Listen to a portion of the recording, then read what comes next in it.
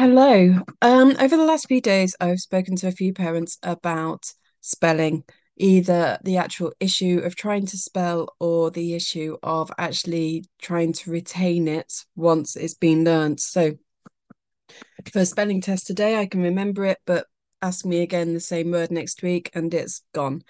So my suggestions are, these suggestions are fairly generic, but I hope they'll help with either situation. One of the key things is to try and make it as colourful and creative as possible and make it interactive.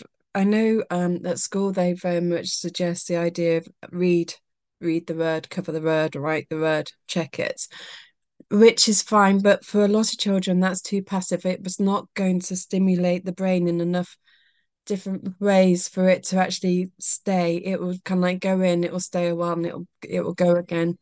So what I suggest instead is initially or the first thing I ought to say is use at least five or more colors, because by using a variety of colors, you're opening different neuro pathways.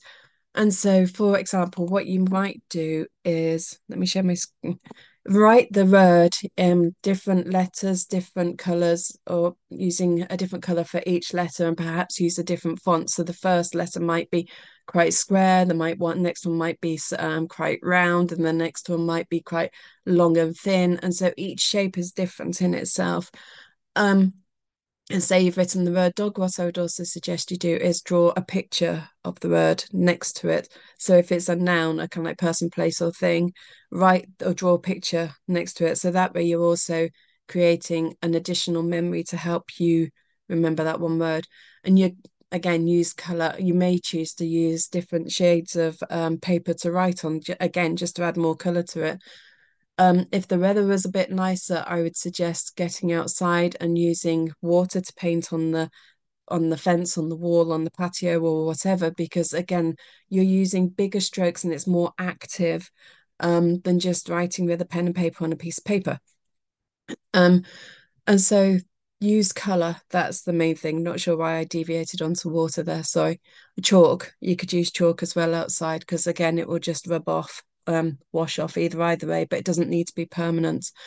Whereas, and that's the other thing, if you've got a child that's struggling with the actual spelling, if you use something that will dissolve and vanish, any mistakes dissolve and vanish as well. You're not kind of like keeping them. Sometimes it's nice to keep them as kind of like, this is where we started and this is where you've got to now. So hey, congratulations. Another time, it's nice to take a photograph of it or whatever, because look at how well you did today, but you don't necessarily want to keep everything because sometimes it just comes across as a memento of all the failures. So pick and choose what you do keep. But when it comes to being actually physically active with the learning of spellings, what I would suggest, I've got five different ideas I'm going to share. So the first one is, I'll write them down as we go, or I'll forget and repeat myself.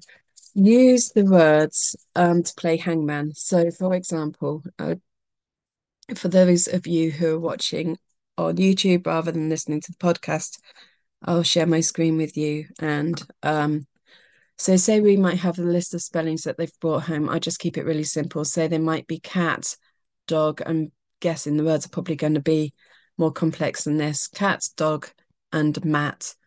So what you do is you'll pick a word. I'll choose that one. And the other person then has to try and guess what word it is by guessing the letters. So you might say to me, is there a G? And I'm going to go no. And I'll draw the first part of the hangman. Or you may decide to choose something else. If it's snowing, for example, today, you may decide to draw a snowman instead of a hangman. Or you might draw a flower or a dog or whatever, a clown or whatever it is. So we know there's no dog. So, okay. And my next guess is going to be an A. Yes, you're right. Is there a T? Yes, again, you're right. Okay. Is there a C? Yes, and the word's cat. But by doing it, not so much the person that's guessing, but for the person who's actually doing the writing, they have to stop and think about the letters and the order that they might go in. So it's quite a good interactive way of actually remembering what the letters are and the order in which they go in. Initially, you may want to have a the list of spellings there so you can check across and make sure you're getting it right so you're not remembering it wrongly. But as the child becomes more confident, just slowly move that piece of paper away and you try and use your own memory. But it don't, again, it's the same as times tables and everything else. Don't try to run before you can walk. There is no rush. It's better that you do it slowly and steady and it becomes a secure memory rather than you rush through it and by tomorrow it's gone again. So as long as it takes is as long as it's going to need to take, basically. The next game I'm going to suggest is Scrabble letters. And for this, I say Scrabble letters, but it could be anything. It could be bath magnets or anything. And again, you take your list of spellings and you find the letters amongst the bag of Scrabble letters um, to spell out those words. So say the word is cat, I'd find a C, an A, and a T, and I'll shake them. You'll find the letters for your words, which was might have been dog. So you find D-O-G. Give them a shake and pass them to the other person, and then they have to try and rearrange them and work out what your word was. And that way you've got the physical act of finding the actual letters, so you need to know which letters are in it. And then when you're actually rearranging it to sort it out, you've got to concentrate on what order those precise letters go in so that you can actually then read the word and create a natural word. Another thing that I often do is have a picture, just a blank image that needs colouring. Um, and then in within that picture, write down the different words. So I might have a picture of a cat, and then in the ear, I'll write cat, in the other ear, I'll write dog. Actually, a cat wouldn't be a very good instance for this because I could get confused. I'd have something more generic. Um, sorry. And then but I'd have my picture potentially of something that your child is interested in, enjoys, and then put the words within the picture. And then once you've read the word, spelt the word, maybe written the word down, you can color that part of the picture in. And again, it's kind of like a reward, if you like, for getting that part. If they're struggling, feel free to help them. It's never a test. This is working together as a team. This is you supporting their learning. This is all about building a rapport so that when they're struggling, they've got the confidence to ask as much as anything. Yes, it's important. You're there to be a more knowing peer, I guess, rather than there to be a nagging parent. So work side by side rather than as yeah, work side by side. And you're there as a supporter rather than as a teacher, if you like, in this scenario. Something else we often do is we create a word search for the other person to solve. So what we would do is start off with a blank grid. I'd just do it on Word documents, and it'd be, say, I'd insert a table which would be, say, 8 squares by 8 squares, depending on the length of the words and the number of the words that you're learning. And then you put the words into the empty word search, one letter per square, and the words can go in any direction, but it's got to be in a straight line. You can't have kind of random letters from the word all over the place. And then you just fill in the blank squares, have the list of words underneath, and once it's finished, you hand it to the other person. And this is also really good because not only are you practicing looking for the words, but also if the child struggles with their handwriting skills at all, writing the letters small enough and neat enough so that they can actually be recognized as letters for some children is brilliant practice. For other children, it's not necessary. When I first started tutoring 12 years ago, um, I did I've done multiple courses in dyslexia over the years, but one of them I did in specifically said don't use word searches with dyslexic children because it's too confusing for them. But I've actually found that a lot of the dyslexic kids I work with are actually far better and far quicker at word searches than a lot of the other children that I work with. Maybe it's coincidence, but there does seem to be this amazing gene they have that just makes them so efficient at solving word searches. So word searches are, or you can just do it so that you create the word search for them to solve, entirely up to you which way you want to do it. But either you make one for each other or you make one for them, or you ask them to make one for you. And then another game that we often use is Battleship. So we'll have a grid, normally 10 by 10, and then across leave the bottom left-hand square blank, and across the bottom you'll have the letters A, B, C, D, E, F, G, etc.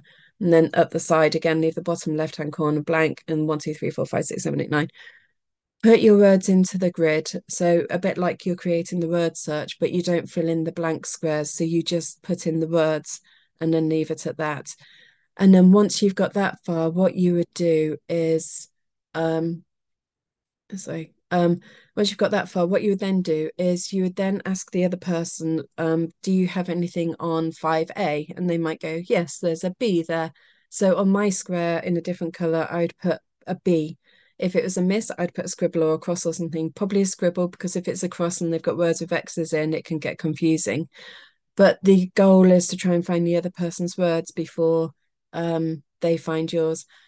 And then there's also, they're my key five, but then there's also things like lily pads where you have bits of paper and the word written onto each piece of paper. And then you have two counters each. You put one counter on the table and you put the other one between your thumb and the finger next to it. Is that the forefinger? Press down hard on the edge of the counter that's on the table and it jumps. So like tiddlywinks. And if it lands on a lily pad, which is the piece of paper with the word on, um, then you take the word, you read it, you spell it, and it's yours. And the person with the most lily pads at the end is the winner. The reason I call it lily pads is because in the Clara James approach, where we've got that game, the words are on lily pads. And when I first started tutoring, we used to use those frogs where you press the back down and they jump. Um, Now these days we just use counters because I always found the frogs would just kind of like flick up in the air and fall back down where they started, so it never really worked. But um, yeah, I call that game lily pads for that reason. Um, so lily pads. You can also create a snakes and ladders board. So as you move around the board and you land on the different words, you have to read and spell the words. You might ask your child to put it into a sentence. But the idea is to get it as engaging, as fun, and as creative as possible, partly so that they want to join in. It's not kind of like, come on then, let's go and do it. It's more, hey, let's go do it. Um, so you want it to be fun and engaging so that they want to participate because, as I've said numerous times before, the more they participate, the more practice they're getting, the more practice they get, the better they become, the better they become, the more confident they become, and the more willing they are to participate. And it just becomes this really positive spiral. So and the other thing is by making it like I started off with to tie it all up, by making it more interactive, more colourful, more fun, they're in a better, more relaxed state and they're more likely to absorb the information and make the different memories in order to recall the information. Because, like again, I've said before on numerous occasions, if we just do something once, we make a memory. If I give you the same thing to do again, we make that memory stronger. But we've still only got one place in our brain for it to go to record the information that it needs. Whereas if we have do multiple different activities, we're creating multiple different memories, making it easier for your brain to recall the information when it's needed, making it easier so that instead of it kind of like coming in, I've remembered it for the test and it's gone again. Pardon me, sorry. Instead, it's come in, I remembered it for the test, and maybe tomorrow or next week, when I come across that word again, I still know how to spell it. I still know how to read it because there's now multiple places in my brain storing that information for me, making it more accessible. I hope that helped. Have an amazing day. If you're on half term this week, have a great week, and I look forward to speaking to you soon. Take care. Bye.